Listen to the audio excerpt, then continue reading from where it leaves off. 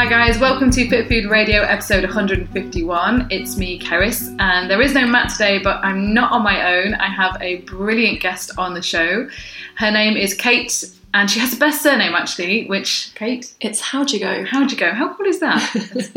I've actually been calling you Kate Howgecko for about 3 years. Most people have. Spelt slightly differently. I met Kate at the college that I lecture at, and I wanted her to come on the show today because she's been helping her mum with nutrition, and her mum actually suffers from multiple sclerosis, and she's been doing some incredible stuff. I've just been helping a little bit where I can, but it's really been all down to Kate. It's been a very courageous journey, I have to say as well, because you've had to battle against medical professionals to be able to adjust your mum's nutrition to really help her with her condition. And I thought the story would be really useful for all of you guys to hear, because it really is testimony to the power of nutrition.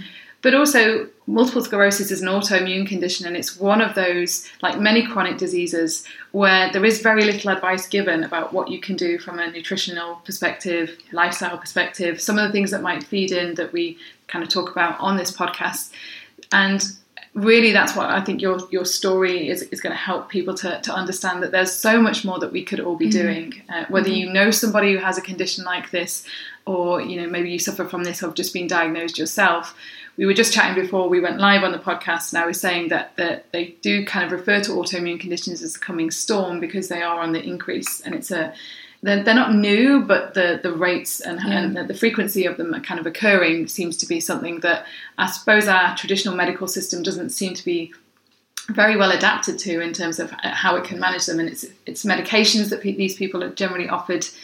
With autoimmune conditions, it tends to be about suppressing the immune system or dealing with some of the symptoms, helping individuals. Anyway, I'm waffling. I need to get Kate, hello. Hello. And let's start off with you kind of telling us a little bit about yourself, and then we'll go deep into your journey. Oh, okay. That sounds good.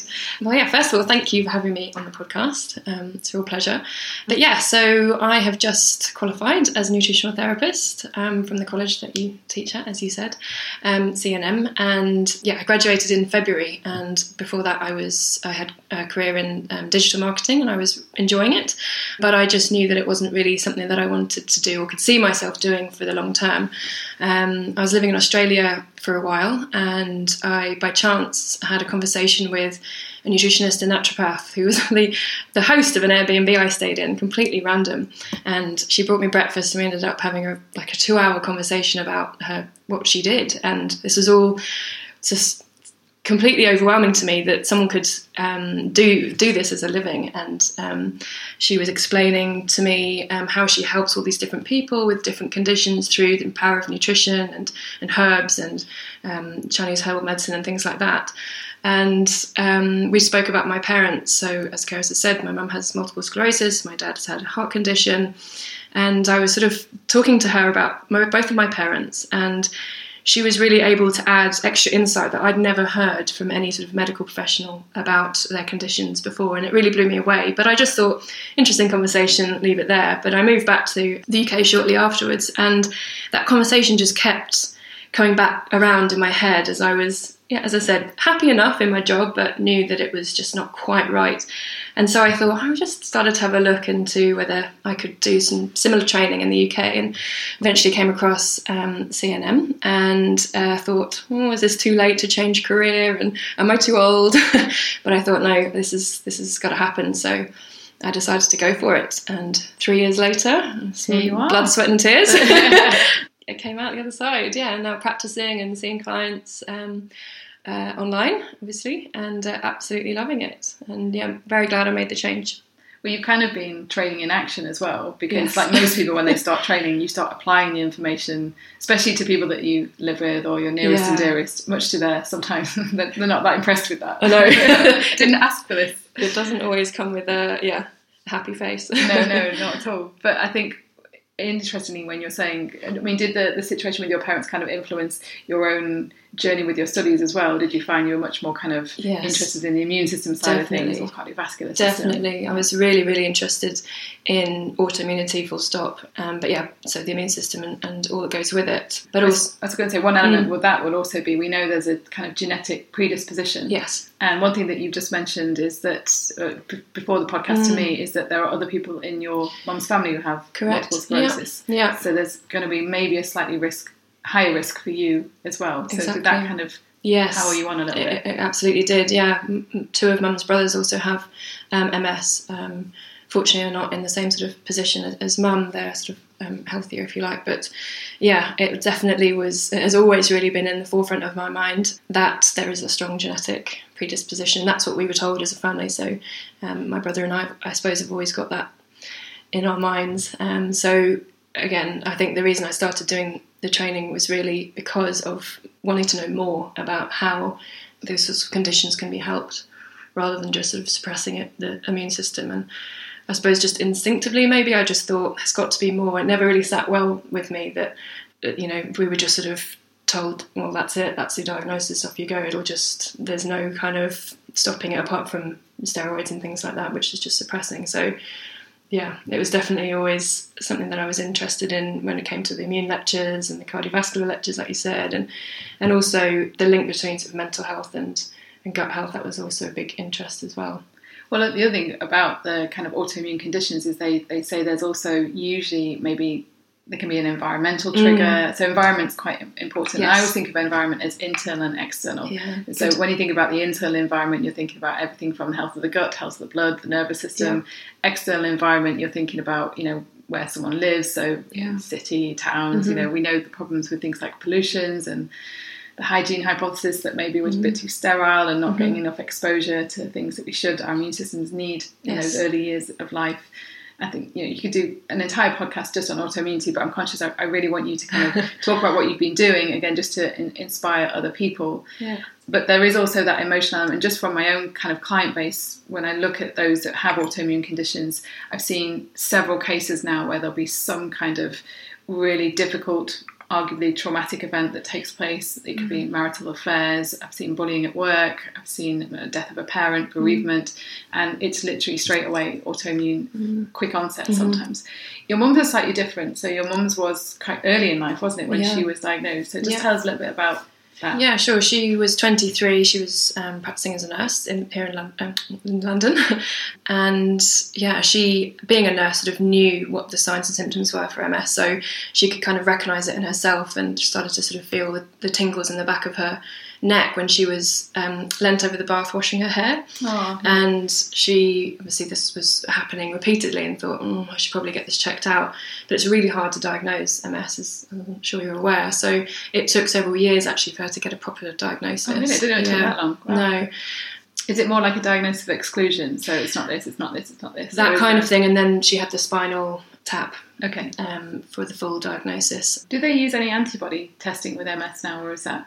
To be honest, I don't know. Oh, okay. Yeah, that's fine. I'm not sure.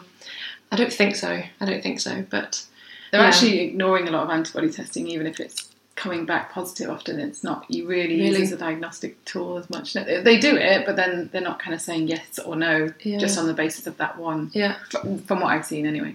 Sorry, carry on. No. Yeah. So she just met my dad, and they got married, and they were advised against having children because the consultant said it might exacerbate your symptoms having children. But mum and dad were pretty adamant that they wanted children, so they had us anyway, and actually defied the medical advice, because mum and dad both say that she never felt better when she was pregnant with me and Peter, my brother. I've heard that quite a lot. Yeah. In other, from hormonal issues to really? All clears up in pregnancy. Yeah. I think, is it just the hormones, or is it, I think also the immune system might be slightly suppressed. Yeah, it was interesting. And fortunately, whilst my brother and I were quite young and that kind of influential age where you want your mum and dad to be running around with you, she was able to do all of that. So we are really fortunate that she wasn't affected so much by sort of the mobility side of MS, or the lack of mobility of MS, until later on. So and it was a gradual process. So she then started to need, she was taking naps a lot, and she was very tired and fatigued, so she gave up work, and then she'd sometimes use crutches to walk. She was getting a bit unsteady, she was starting to fall over, so then she would use sort of a frame, and then sometimes a wheelchair when she was out and about. And then just, as I said, gradually she started to need a wheelchair. She started to obviously not be able to go upstairs, so we adapted the house so that she could sleep downstairs, and My dad, such a massive change for you as a family, isn't it? Like you don't. Yeah. I suppose I know speaking to you, like how hard this has been on all of you emotionally, and you know, your brother and your dad as well. But I suppose just thinking about how it's gone on for years and years and years. Yeah. Now you're kind of telling the story. I'm really thinking, God, it must be just always there and present, and Definitely. you're all kind of worried about what the next phase is going to be as Definitely, yeah. And that's the thing with MS, you know, it's so unpredictable. You could be in a wheelchair in you know, a year versus 20 years. It's so difficult to be able to predict. And that's I think even now the really tricky thing about it is that it's that kind of almost it's a horrible way of putting it, but like a ticking time bomb. You don't really know what's coming. But yeah, so we Dad is incredible and made all these provisions so that Mum, you know, we could stay in the house that we were in. But then they needed to adapt the downstairs, and I said make a wet room and you know, hoists and everything so that Mum could be cared for properly. So then we started to have carers coming in to help out with sort of evening and morning sort of routines. But yeah, I suppose she had a few relapses, because with MS you usually start with relapsing remitting. So you're fine for a while, and then you have a big relapse, which can Dad was actually saying to me recently that it was in 97 that she just completely was just like a rag doll, Dad said, and he had to take her to hospital, and she was given IV steroids for 3 weeks, and then 3 weeks of rehab, and then came home. So it always sort of then weakens you a little bit further each time. And then you can progress into secondary progressive MS, which is now what Mum has, which sort of means you don't have those relapses. It's sort of just a steady decline in mobility and cognition and things like that.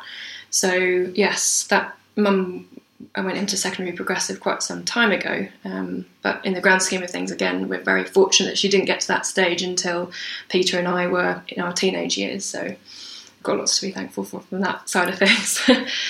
And at the time, so you were saying, in terms of being able to eat food and things like that, she was just able to consume. When did that change? Because there was kind of a big shift in terms of her treatment. It was a big shift, yeah. So she started to just gradually getting weaker and weaker, but nothing too noticeable. I suppose when you see her all the time, you can't really tell. But anyway, in August 2017, she went into hospital with she was struggling to swallow properly, and she was always sort of, prior to that, for a few weeks she'd been struggling to eat without choking, which was obviously really scary for her and everybody around her. And it turns out that some of the food and fluids was going down into her lungs, so she had what's called aspirational pneumonia. So she was in hospital being treated for that, and obviously the investigations were happening as to, okay, why is this happening? Because aspirational pneumonia is when something goes down into your, you know, food or fluid goes down into your lungs. And so they did this sort of dynamic swallow x-ray, and they could see that actually every time she ate or drank something, at least some of it was going into her lungs, even if she wasn't aware of it, even if she wasn't coughing and spluttering. So this was a big shock to all of us. And the speech and language therapists and the consultants at the time said, well, there's no other choice here. She has to go onto what's called tube feeding. For her, it's... we call PEG feeding, which is percutaneous endoscopic gastrostomy. I'm glad you said that. Yeah, practically. So usually you have a sort of a stepping down process. So you go to puree foods and then eventually go on to tube feeding. But for Mum, poor thing, it was overnight. You can eat normally, and then you can't eat normally. Wow. And it was such a big shift in someone's life, isn't it? Yeah. And even as you as a family, Yeah. you know, to not suddenly have meal times Yes. and things like that together. Yeah, it was a big adjustment, and I think looking back at the time, you know, there wasn't a huge amount of support around what was happening, and as I'll come on to, there wasn't really the choice in terms of what she then was going to be provided nutrition-wise. So I think the dietitians put forward a couple of different brands, pharmaceutical brands that make this feed. And it's supposed to be nutritionally complete, so it's got vitamins, minerals, proteins, carbs, fats. And there are some differences, different calories, different macro splits. Some have got more fibre and some haven't. So there's a little bit of a range, but there's not anything that's sort of personalised. There's only a handful of different types that you can go for. So they decided, I'm not even sure how at this time, because I was removed from all this at the time. I was only just starting to learn about nutrition, so this was over my head.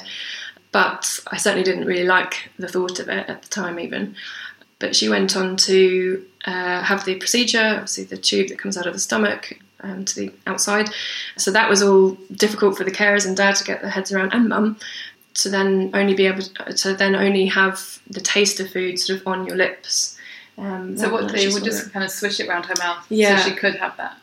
Yeah. Is that for kind of sensory, like for her benefit, or is it because I know they now say that we've got like receptors on the tongue that trigger the gut, and I don't think it's anything to do with that from their point of view. Okay, yes, right. I think So you and I would think that, yeah. But they were just like for pleasure. It's taste for pleasure. Wow, so okay. they would just say on a little sponge stick, you just put some, I don't know, melted chocolate around the sponge, and you can at least then taste it, as long as she doesn't have to actively swallow. Right. So it can just anything that can dissolve. Yeah. So fluids and this feed and water was going in through the tube.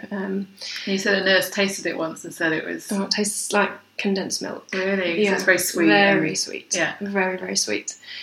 The ingredients are all quite synthetic. And actually, I asked the dietitians once, what's in this? And they sort of looked at me fairly baffled. They couldn't really tell me everything. So oh, wow, really? It was a bit surprising, to say the least. Yeah, of course. Yeah. But and was there kind of a change then? Did you notice a change in her when you shifted onto this feed instead? Yeah, definitely. The biggest change, I think, was the increase in weight, which was really noticeable and very fast. So mum was a pretty healthy weight prior to that, when she was eating normally. But the dietitians had calculated her caloric sort of needs based on her activity levels and her age and her height and that kind of thing. But she was just put into this category. Okay, this is the amount of calories you need. And it just clearly was too much for her, because she was ballooning and her clothes were starting to not fit. She was really uncomfortable.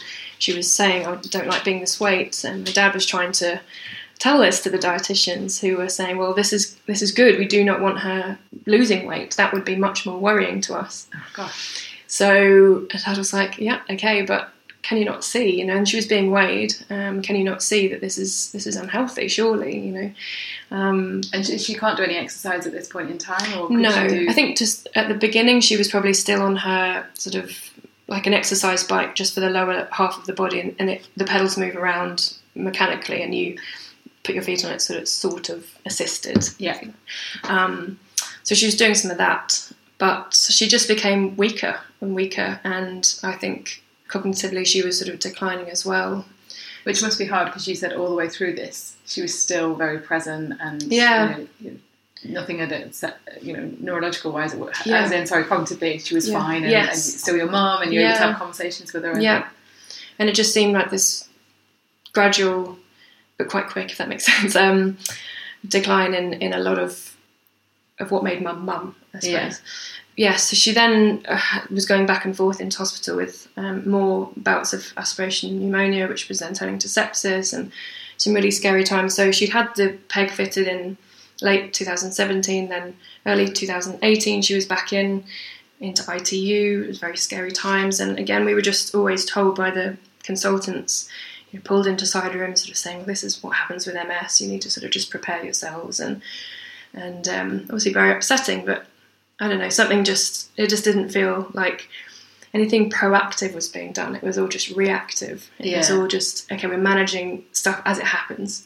You said this before to me, that because one thing with it being kind of incurable, we think that you were kind of saying that you were almost told this is just the way it's going to be. It's going to be decline now. This is what you should expect. Mm-hmm. And that was your frustration. You were like, could we do more? And I remember you telling me that you wanted to organise a meeting because you had so many consultants by this point in time, which is the case of a lot of clients I work with actually now, where they might have something going on with their urinary tract and their gastrointestinal system as well, and they can be connected, like they 100% can be connected, and the two teams won't talk or discuss. And you actually asked your mum's GP, could we get a meeting together of her neurologist, a gastroenterologist who was working with her, and then did she have someone else? Urologist for kidney stones.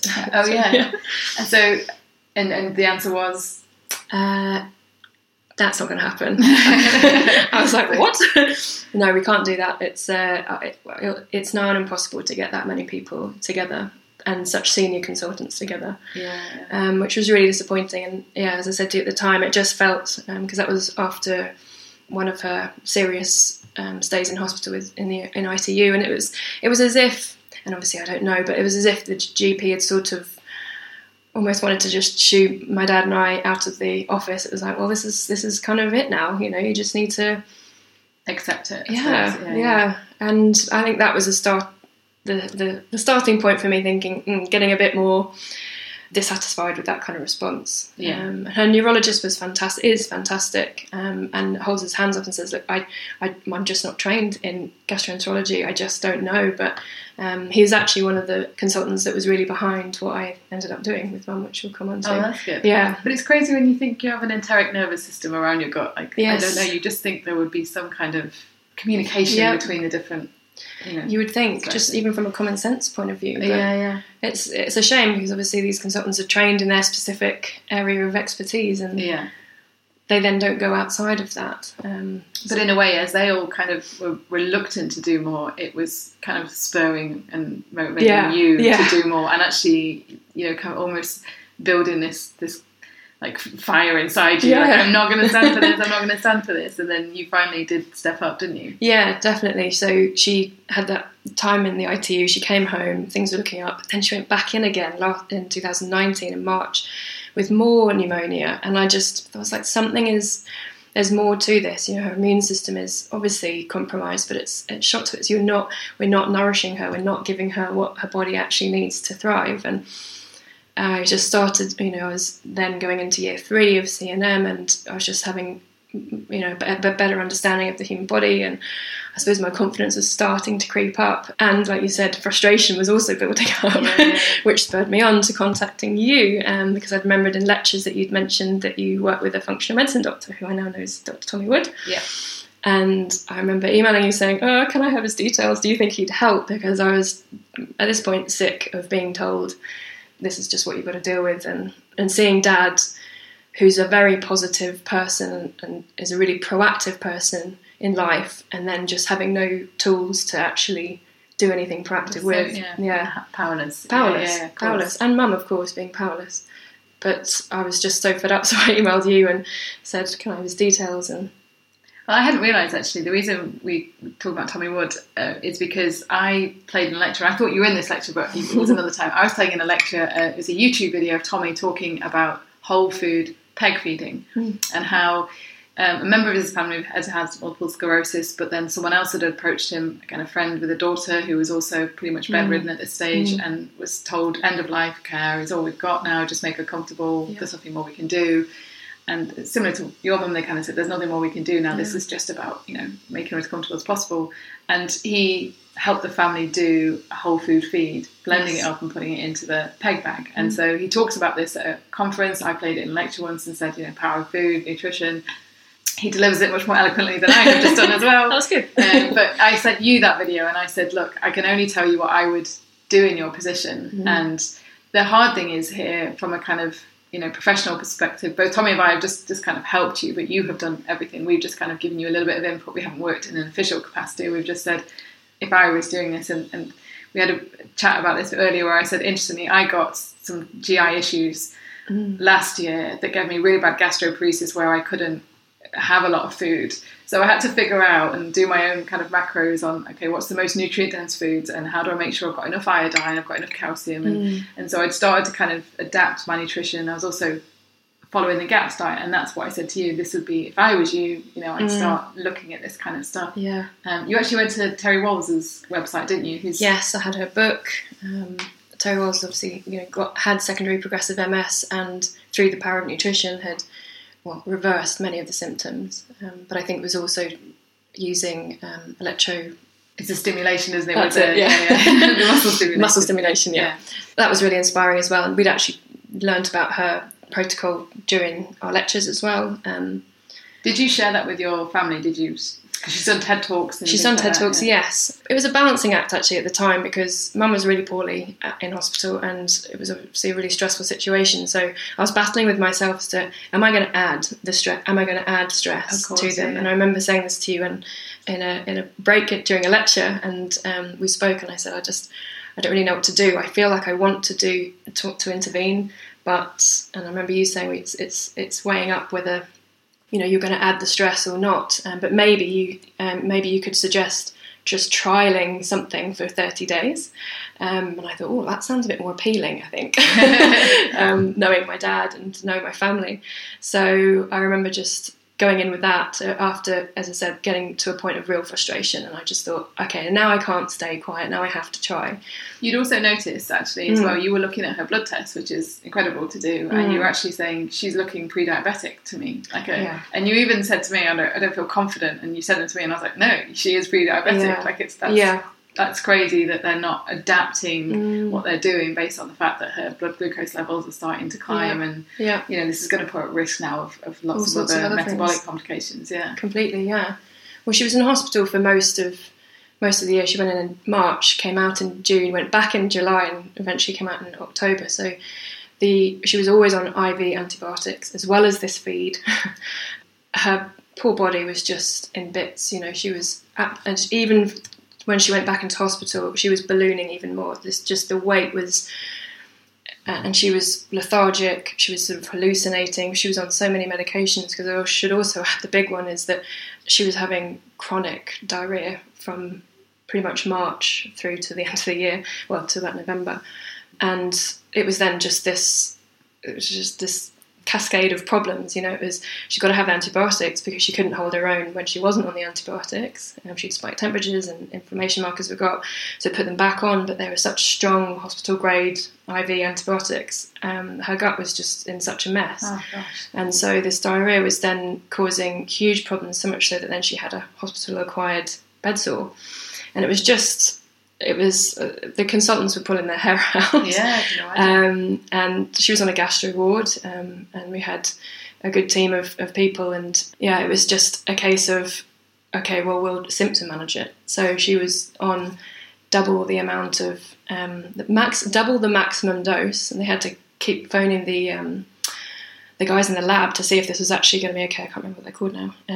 Like an Imodium type biochemist. No, yeah, but they were having to say, is this okay that we keep going up with this dose? Right. And it was double the amount of loperamide, Imodium, double the amount of codeine for its side effect, which is to try and slow the bowels down. Right. And she was also on amitriptyline, which is, I think it's an antidepressant, but it was for that side effect, which was to slow the bowels down. So she was on copious amounts of medication to try and suppress what was happening. And again, to me, this was starting to feel really, again, just like we're not actually treating the root cause. We're not actually getting to the bottom of this. And how are you expecting my mum's body to respond when she's having all of this done, and also then she's not getting fed what I just felt wasn't good enough for her. Yeah. Wasn't good enough. So what did you do? Did you do like a PowerPoint presentation? It's like, right, sit down, have a sleep. Here's what we're going to do. No, I remember, you, as I said, you spurred me on with the go for the 30-day trial. So I said to Dad, can we do this 30-day trial? He was like, yeah. Again, he was exasperated. He was like, fine. What we're doing isn't working. Yeah, let's just give this a go. But then I managed to speak to the consultant. He was okay with it. He said, but you need to get it through the dietitian. This was where the headache really started. So we're on good terms now. But I was going back and forth to Suffolk, where they live, and London, and I was seeing her every weekend or two, and I was trying to do as much as I could, and then coming back to London, finishing C&M, going back. But I said, look, I'll be back as soon as I hand in my portfolio, and I want to start feeding my mum real food. So the dietitian, she was like, you can't do that until she's at home. Can't happen until she's at home. It's too dangerous. There's too much risk attached to it. No one's done it before. No. And I can remember quite an emotional conversation from London to her in Suffolk. And I was like, Rachel, I have to stop you there. There's literally, I have to do this, you know, and what else are we going to do? There's nothing else that we can do here.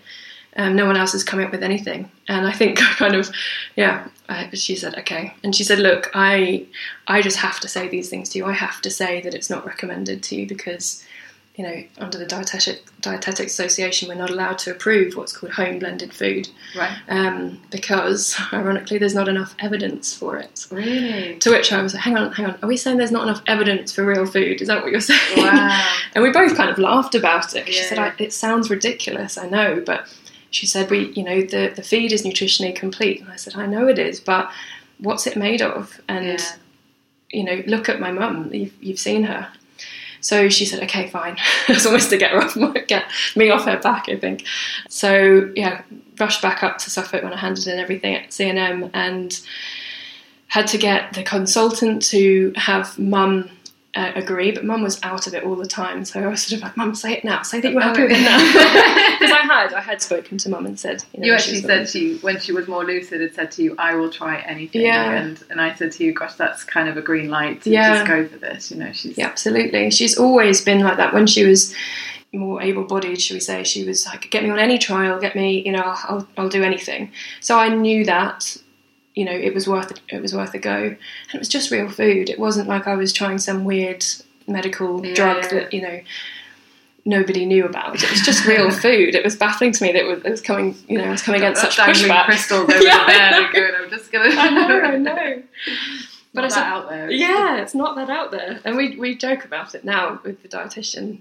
As I said, we're on good terms because she has since seen such improvement with mum and has done a case study on it herself because she's so amazed. Yeah. She said, I'm putting it out on the intranet of dietitians and explaining how much improvement your mum's made. So when you mentioned it to me, I actually had a quick look online and saw a lot of people had done it for children in early years of life because they had rejected the kind of the nutritionally complete feed and said, actually, can I match it with blending up food? And I mean, hat tip to you, not even hat tip, like massive high five, because just looking at the work that it involves, I remember thinking, gosh, this is a lot in terms of making sure that you've got the vitamins and the minerals and you're matching the macros. I mean, just tell us a little bit about how you did that, because you were a spreadsheet. I'm spreadsheet crazy. Spreadsheet Spreadsheet go. Yeah, well, it was really, you're playing down your part in it. I definitely couldn't have done it without your support, and then obviously Dr. Tommy was involved as well. And I remember us speaking and saying, "Okay, Keris, now everyone's agreeing to it. Shit, we're actually doing this now. Help!" And we had a really nice conversation, and we were just looking at the macros. And I think what we decided was that we'd start with, like you said, sort of GAP style. So, just to explain, that's the gut and psychology syndrome, isn't it? Yeah, I think about that then. Gut and psychology syndrome is the GAPS diet is a book written by someone who very similarly said for kind of everything from autism spectrum disorders to gut issues to go back to kind of whole foods diet using broths and slow cooked meat, fish, vegetables. So it's very much a kind of, I suppose, what we now might call a paleo diet. We don't really use that term that much anymore, but you've removed all processed refined foods, but everything with it being kind of cooked in broth and slow cooked is easier on the digestive system. So in terms of, there's very little fibre as well to start, wasn't there? And so that was kind of a model that you went with. Definitely. To start with, to sort of almost to get it over the line as well, I said, well, I'll just supplement, I won't take away some of the feed, I'll just supplement. So as in with food. So I was cooking beef bone broth at home, and purely bone broth for the first 2 days, I think. And I was just taking it up in little Tupperwares twice a day to the hospital and giving it to mum. I was having to teach myself how, the carers were teaching me how to use the actual peg. Wow, amazing. Which was, it's a steep learning curve. Yeah. So we were using just in bone broth, and it was starting to gain interest. Lots of the nurses and people were really, fascinated by what was happening. That's very cool. And the consultants as well, I must say. And then with your advice, I just started to introduce low FODMAP veg. So it was just peeled courgette and some spinach with bone broth. So it was like a little green soup, I called it, for mum. And we were just giving very small amounts, because this is what the dietitian and I came to, is that it needed to be really small, because she was used to having this feed which was hung in a bag sort of at room temperature all day, and it was just slowly being drip fed into her stomach. But I knew I was going to be giving animal products, so because they couldn't be hung at room temperature, we were having to also adapt okay, well, we now need to go to bolus feeding, which is syringe, putting the food in via a syringe, but we weren't sure how her stomach was going to cope with that volume-wise. So we were starting really slowly and making sure that she wasn't laid down at all, because we didn't want it to regurgitate and come up through her mouth and make her feel and be sick. So there were lots of things to think about, but gradually we were seeing improvements. They were trialling getting her to come off antibiotics, waiting a few days, seeing if she was okay. Wow. And she was obviously carrying on with all the medication as well, and she was still having chronic diarrhea, which was the big concern. And yeah, I can remember specifically, actually, just prior to this, the consultant, the gastroenterologist, who was great, just pulled Dad to one side just before I started and said, look, there's nothing more that we can do for Mary. And one of the carers, who I should say as well, the carers and Dad were up there every day at the hospital, because the NHS can't cope with somebody with such complex needs as Mum. Wow. All day in hospital. So one of the carers phoned me and said, I think your dad's quite upset because this consultant has just said this to him, we think.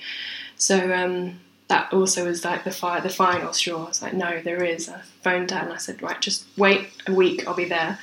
So even that consultant wrote to Mum and Dad a few months ago and said, I've heard how well Mary's doing on this home blended food. It's so nice to see. And all of this stuff, they've acknowledged it. Yeah, they've acknowledged it. Yeah. And what did you do? Did you then just add more different variations of proteins and? Yeah. So then she was able to come home, which was much easier from a logistics point of view, from getting the food up to the hospital and making sure it was all sterile and everything. So she came home and we started to gradually build up the food. And then I was titrating the feed down. So we were sort of doing 70% feed, 30% food for a few weeks. And Rachel, the dietitian, and I were talking about introducing a new food every 2 days. That was what I was allowed to do in case Mum reacted to it. Yeah. So it was a really slow process. I remember going home to do this and I thought, I'll be home for a month because of this 30-day trial. And I ended up being there for 3 months because it was just sort of trial and error and kind of testing different recipes out and going slow enough that the dietitian would keep supporting me, because I needed her to support me as well, because we need to keep them on side, really. Yeah, of course. And it's also nice that they've seen, but then because they've been on side, it's not like you overrode their kind of professional input, that they now want to do case studies, and there's a good chance that this might actually make some inroad at some point. Absolutely. Fun enough, she said, after we'd got Mum home and Mum was doing a lot better, she said, actually, I've just been to an NHS sort of dietitians conference, and there's talk of starting to recommend this to patients in the future. But she said,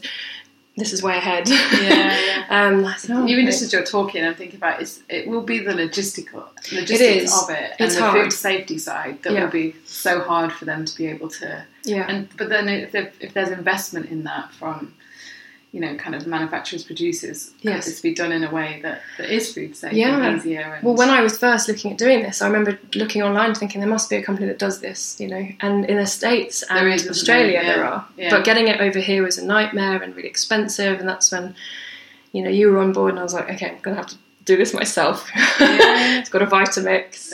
Signed it. The dietitian said you have to sign a risk assessment. We're handing all risk over to you, and I was like, sure, yep. I've never done this before, but so signed that and just made sure that we did everything as hygienically as possible, of course. And I kept saying, this is my mum. I'm not going to do anything that would potentially compromise her further. But gradually we were able to build up the recipe so that there was, we went to 100% in January. As in 100% food, so we completely did away with the feed. Amazing. And how did you structure the week? So was it did you give him a menu? And a menu of the day today. So she has meat or fish. There's about five menu recipes that rotate, really. But I should say they've changed quite a bit over the months because we've had to adapt to, the coronavirus lockdown meant that I couldn't get the vegetables in from the same place. We had to sort of, think on our feet a little bit, and I was trying to get everything organic as much as we possibly could. And there'd basically be a meat or a fish, and then some bone broth, and then some vegetables. But I would use Nutritics, the software, to calculate everything. And everything. Yeah, so that I knew that she was getting what she needed to get. And did you add anything that was like a booster or to give her extra kind of nutrients? Yeah, well, we were adding herbs as well, like as in, you know, turmeric and black pepper and rosemary and sage, and we're sort of rotating all of those to try and give some ginger, and we didn't go with garlic yet, but again, these recipes are constantly evolving. Yeah, of course. To start with, Rachel's dietitian was obviously wanting to know everything, and now she's completely stepped back and sort of trusted that, you know, we know. You know what you're doing. Yeah, we know what we're doing. I should say, Keris, because you helped me massively. Because I constantly am messaging you, go, what about this? Do you think this? It's the logistics that I was just... I suppose I just never contemplated it when you're kind of saying it was the food volume thing that I was like, gosh, yes, I'd never thought about how to get... When you said I can only have this much in there, and that's why we kind of looked at like nutrient density. But again, I also think you didn't give yourself enough credit for having the courage to do it, because I think even I wondered if you would do it. You know, I was like, I wondered if I would do it. Yeah. When the whole of the kind of medical team is telling you that there's no point, or it's not going to work, or, you know, kind of blocking you in some ways. So I think the fact that you've gone on and done it, and I did have a conversation with you where when you were there for 3 months, I thought you must be getting pretty exhausted by now. Yeah. And I said, is there other people prepping? Because you were doing all the food prep initially, weren't you? Yeah. Well, it's not that I didn't trust anyone else, but I thought, well, this is my sort of project. You know, I can't just hand it's this like over. a dissertation. I know. Should write it up as well. Yeah, I was doing it all myself to start with, the actual feeding of the food and blending it all. But then, quite soon into it, I introduced one of our amazing care team was helping me out in the kitchen, and then she was starting to sort of really get more and more involved. So with a view to then her taking over.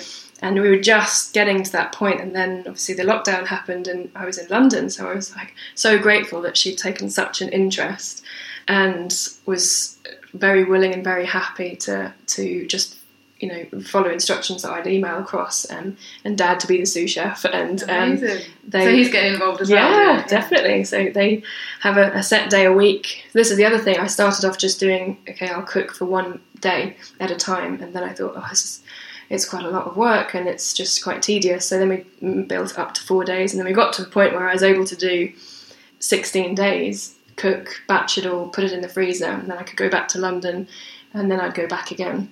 So you made 16 days worth of food? Yeah. Wow. How long did that take you? A full day. With really? The carers' help, yeah. Wow. We got it down to fine art. We had a real system going. But it just then meant that I could, as I said, go to and from London, which is obviously where I live. Yeah.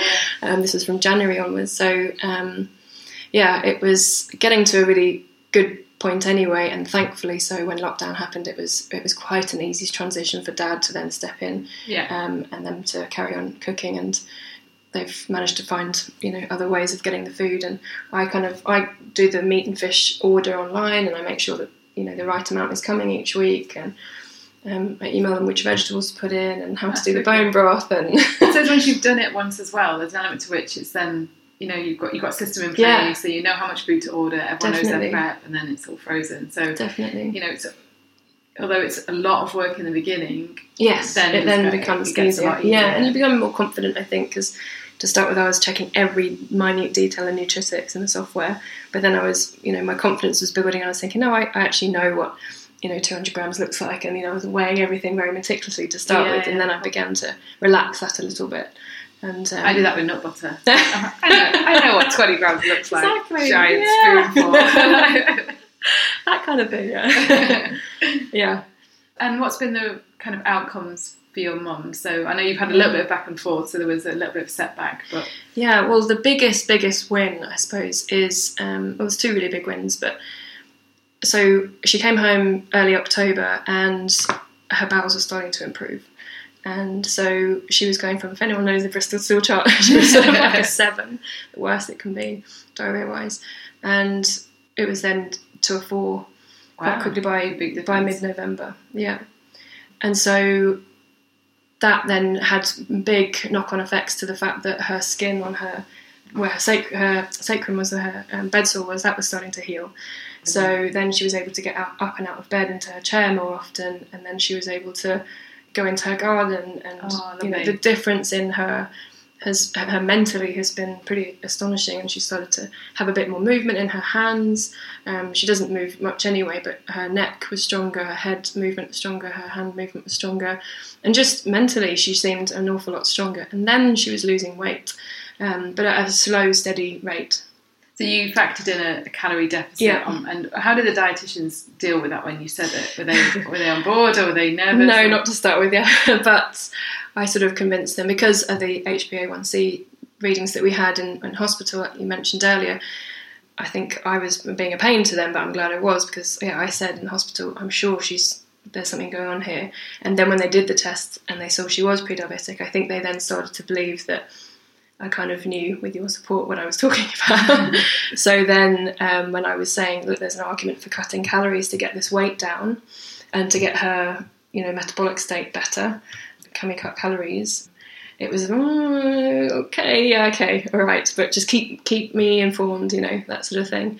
And then they could see that I was doing it in such a way, or we were doing it in such a way that was gradual, so it wasn't like a dramatic weight drop.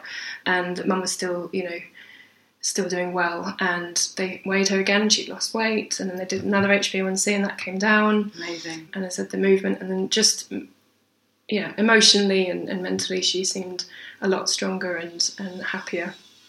And and one thing I'd say is it's having the patience as well with these things, because someone once said to me, for every year that you've been struggling with a condition, allow a month. So when you think about something like with your mum, you have to have the patience to kind of see the improvements. And I kind of reiterate that because, again, when you work with clients, when I work with clients, there's often kind of like, when's it going to happen? When's it going to happen? And it's almost like the more you just settle into the routine, be patient and just focus on just as much as you can, enjoying your day, loving life, you just start to see the body just return to that right balance to health, however you want to kind of homeostasis, wherever you want to put it. But it is a slow journey, especially when you've been through something like your mum's been through, and the kind of all of the different systems have to slowly pick up. But you had a setback again with, was it flax related? Or no, you never know what it we never know what it was related. But it's typical when lockdown had happened and I was stuck here in London. Could have been lockdown, Could have been lockdown. Yeah, I'm going to put it on knowing that she was going to see you. Yes, that's what it is. Yeah. No, it meant that bowels were sort of not good again, so I was really scratching my head as to what's happened. We haven't changed anything diet wise, so reached out to you again. It's like, what's going on here? When you said, is it flaxseed? I was like, well, it could be. Yeah. I've had people react to chia seeds. People react to anything. Like sometimes your gut just does not like something. Yeah. But it still is a balancing act, trying to sort of get things right. But we adapted the diet again, the recipes again, to pull out quite a lot of the more fibrous veg. So we're going back again to more gaps, because we were thinking, she was very bloated, and I just thought there's some sort of fermentation going on. So we pulled out the starchy veg, and we were going with, and still are actually, bone broth and sort of the low FODMAP veg as well. We're starting to build it up again a little bit, but then we also introduced herbs. Which that kind of pushed you on to the next step, didn't it? Of like, I think there's still more I can do, and go down the route of herbal medicine as well. Yeah. Which again, did you run that by the team or? The team being Dad and Mum and the carers. No, because again, it's a case of, I think I would have a lot of pushback, and I'm confident that the people that you found, they've helped you, and they're extremely cautious and careful and very, very experienced. So, and they're going slowly and steady with herbs, and so far we're seeing brilliant results with that. Oh, that's amazing. Which is really good news. Really, really good news. Yeah. And do you administer those through in the food, or no, separately? So it's powdered, and we push that through in the peg via syringe. Yeah. So it's that fine art, and I can't thank the carers and Dad enough for continuing to do this, because it's a process. It's sort of 4 times, I think maybe 5 times a day, and it can only go up to 400 millilitres per bolus, as it were, because you don't want to overwhelm her gut and have it regurgitate. And there's constantly things to think about, and then there's the medication. But But I don't think it's any different to the care they have to do anyway. You know, okay, so they're not administering shake now. You know, it's like different, and it's that was just done. That was just done on its own through a drip. Through drips. Okay, so you didn't have to do the. They weren't actually having to do it. Right. Okay, so that's another level of experience for them as well. Injecting it. And they were all pretty much all on board when I was first going back to say that I was going to do this. There was one carer at the time who was nervous about doing this. She was like, I think this is all a bit, scary, and this is just before I was going to go back to Suffolk to do this. And I remember thinking, I just want everyone to be on board. I'm already nervous about this. I don't want any pushback, even if it's, from someone that's not centrally involved in it. So I remember having a conversation with her and just saying, look, I'm doing this anyway, and I'd really like you to just be on board. And I'm worried about all the things you're probably worried about, but I have to do this. And a little Brené Brown quote popped into my head. Actually, my boyfriend said it the night before. He was just like, you're always loving Brené Brown, and what is that quote thing about getting in the arena and being in the arena? And unless you're in the arena as well, you don't really have the right to kind of criticise other people for being courageous and being brave. So it really stuck in my head. On the train on the way back, I was like, I'm in the arena, I'm going in the arena, I'm getting in the arena. I might get my ass kicked, but I'm going to get in the arena. So thanks to Brené for that amazing quote. Oh, that's wicked. Yeah. You should be so proud because, as I said, when you first spoke to me, I just thought it's such a... I don't even think the scale of it occurred to me until you sat down and were like, here are the logistics, and this is what I've got to comply with, and this is what I've got to do. I was like, wow, this is just going to be unreal if she can pull this off, and you did. So thank you. And all the way along I've been going, have you congratulated yourself? Have you stopped for a second? The first thing Tommy said was, wow, like, you're amazing. Like, well done for doing this, because... and for 3 months of your life, it was a full-time job to do it. But I don't also think you don't underestimate the emotional stress that you've been under doing it, because you'd be constantly doubting, questioning, doubting, making sure that, everything was how it needed to be. Yeah. So it's a lot of kind of mental energy, emotional energy to do it. Definitely. And as you all know from lectures, I'm not the most confident of people normally anyway, so this was quite out of my comfort zone for sure. Sort of, what do you mean I have to talk to consultants? I have to actually get on a level with consultants? I was terrified of doing that, because I am the type of person that worries what other people will think and will say, but something just switched, and I thought, there's nothing to lose here, I've got to give it a go. And I think that call when that doctor had said that to Dad, there's nothing more we can do, I just thought, no, that's not okay. There is. And I remember us having it's called a discharge meeting when someone's about to go home after a long spell in hospital. And what was interesting was it was myself, my dad, a carer, my brother, a consultant, then a Marie Curie nurse and another nurse, and everyone was sort of quite doom and gloom in this meeting, sort of like, well, you need to prepare yourself that she'll come back in quite soon, she'll need to come back in.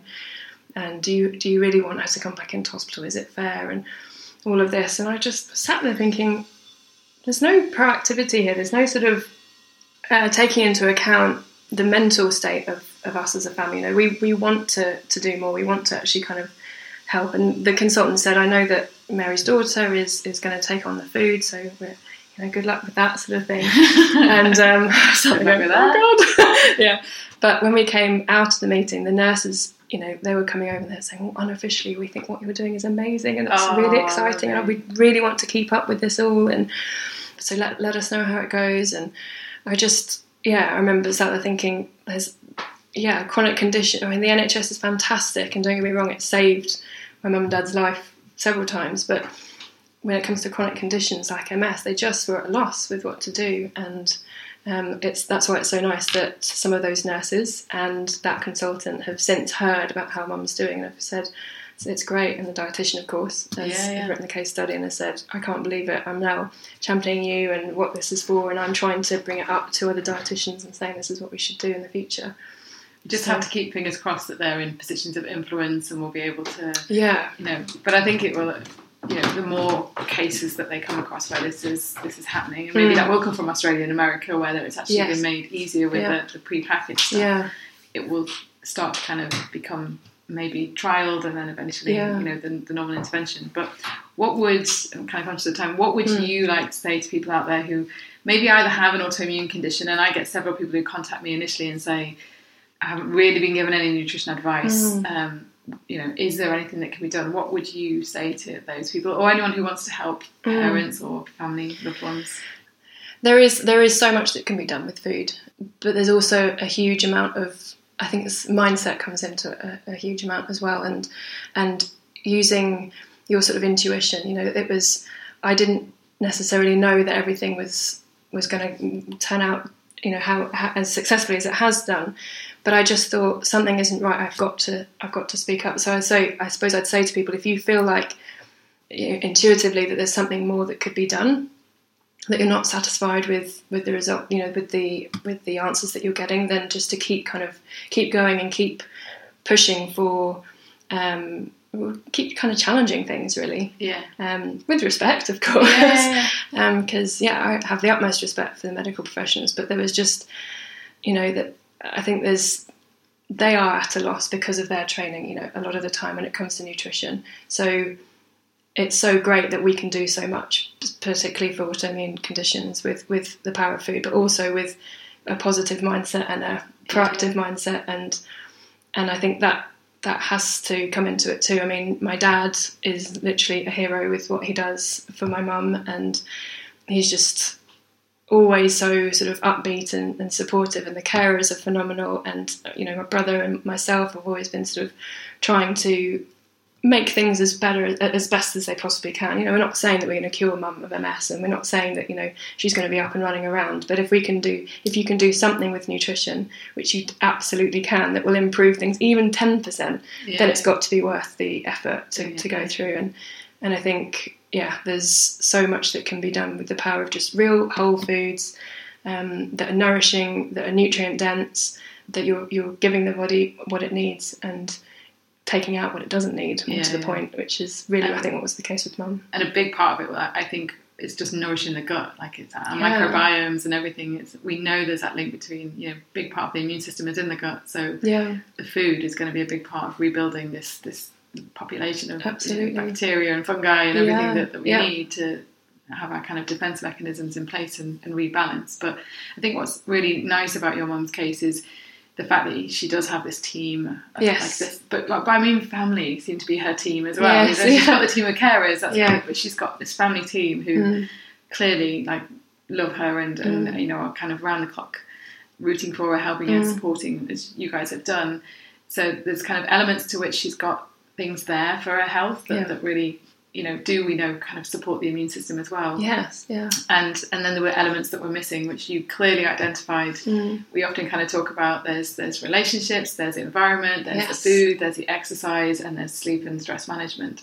And so what's been amazing about your story is you kind of came in with the food and were like, this is the bit that's like really missing here. And you've kind of gone on to say you're now looking at how to get more movement into her routine and things like that. But obviously there's a cost element to it. So you're kind of working on that. So, but you're kind of putting all the different pillars of health in place for her, which we know with these kind of chronic conditions is just a really good foundation that, that can complement the medication. We're not saying it's one or the other. It's just that also does need to be there to give the body that fighting chance. Definitely. It's a combination of factors that are at play, but nutrition was really integral with mum's improvement. And then in turn to get her off so many of those medications that were then affecting her in other ways, the side effects of those. So it seems so simple. That's what I laughed about with the diet. This is just food, but you can say it in that sense, but you can also say this is food, this is amazing, this is powerful stuff. It gets overlooked, I think, a lot of the time, but along with environment and love and relationships and community, I think it's key. Oh, awesome. Well, thank you so much. You've got to let everyone know where they can read more about you, about what you're doing. Yes. My website is at howgutsy.com. Oh, very cool. Yeah. And Instagram as well. I'm about to set up Facebook, but it's the early days at the moment, it feels like. But I'm really, really looking forward to it. And I would love to help other people that are in similar positions that might be facing something similar to my mum or have autoimmune conditions. And more than happy to try and help. Oh, and you're going to be amazing at it, I'm sure. Well, thank you so much for giving up your time, and we'll probably get you on again soon. Oh, thank you. More case studies, no doubt. Yes, it's been a pleasure. Thank you very much. All right, guys, thank you for listening. If you've enjoyed this episode, please do share it with anyone who you think might benefit from the info, and obviously leave a review as well if you've again enjoyed the episode. That's it, guys. We'll see you over in episode 152. Bye-bye. Bye.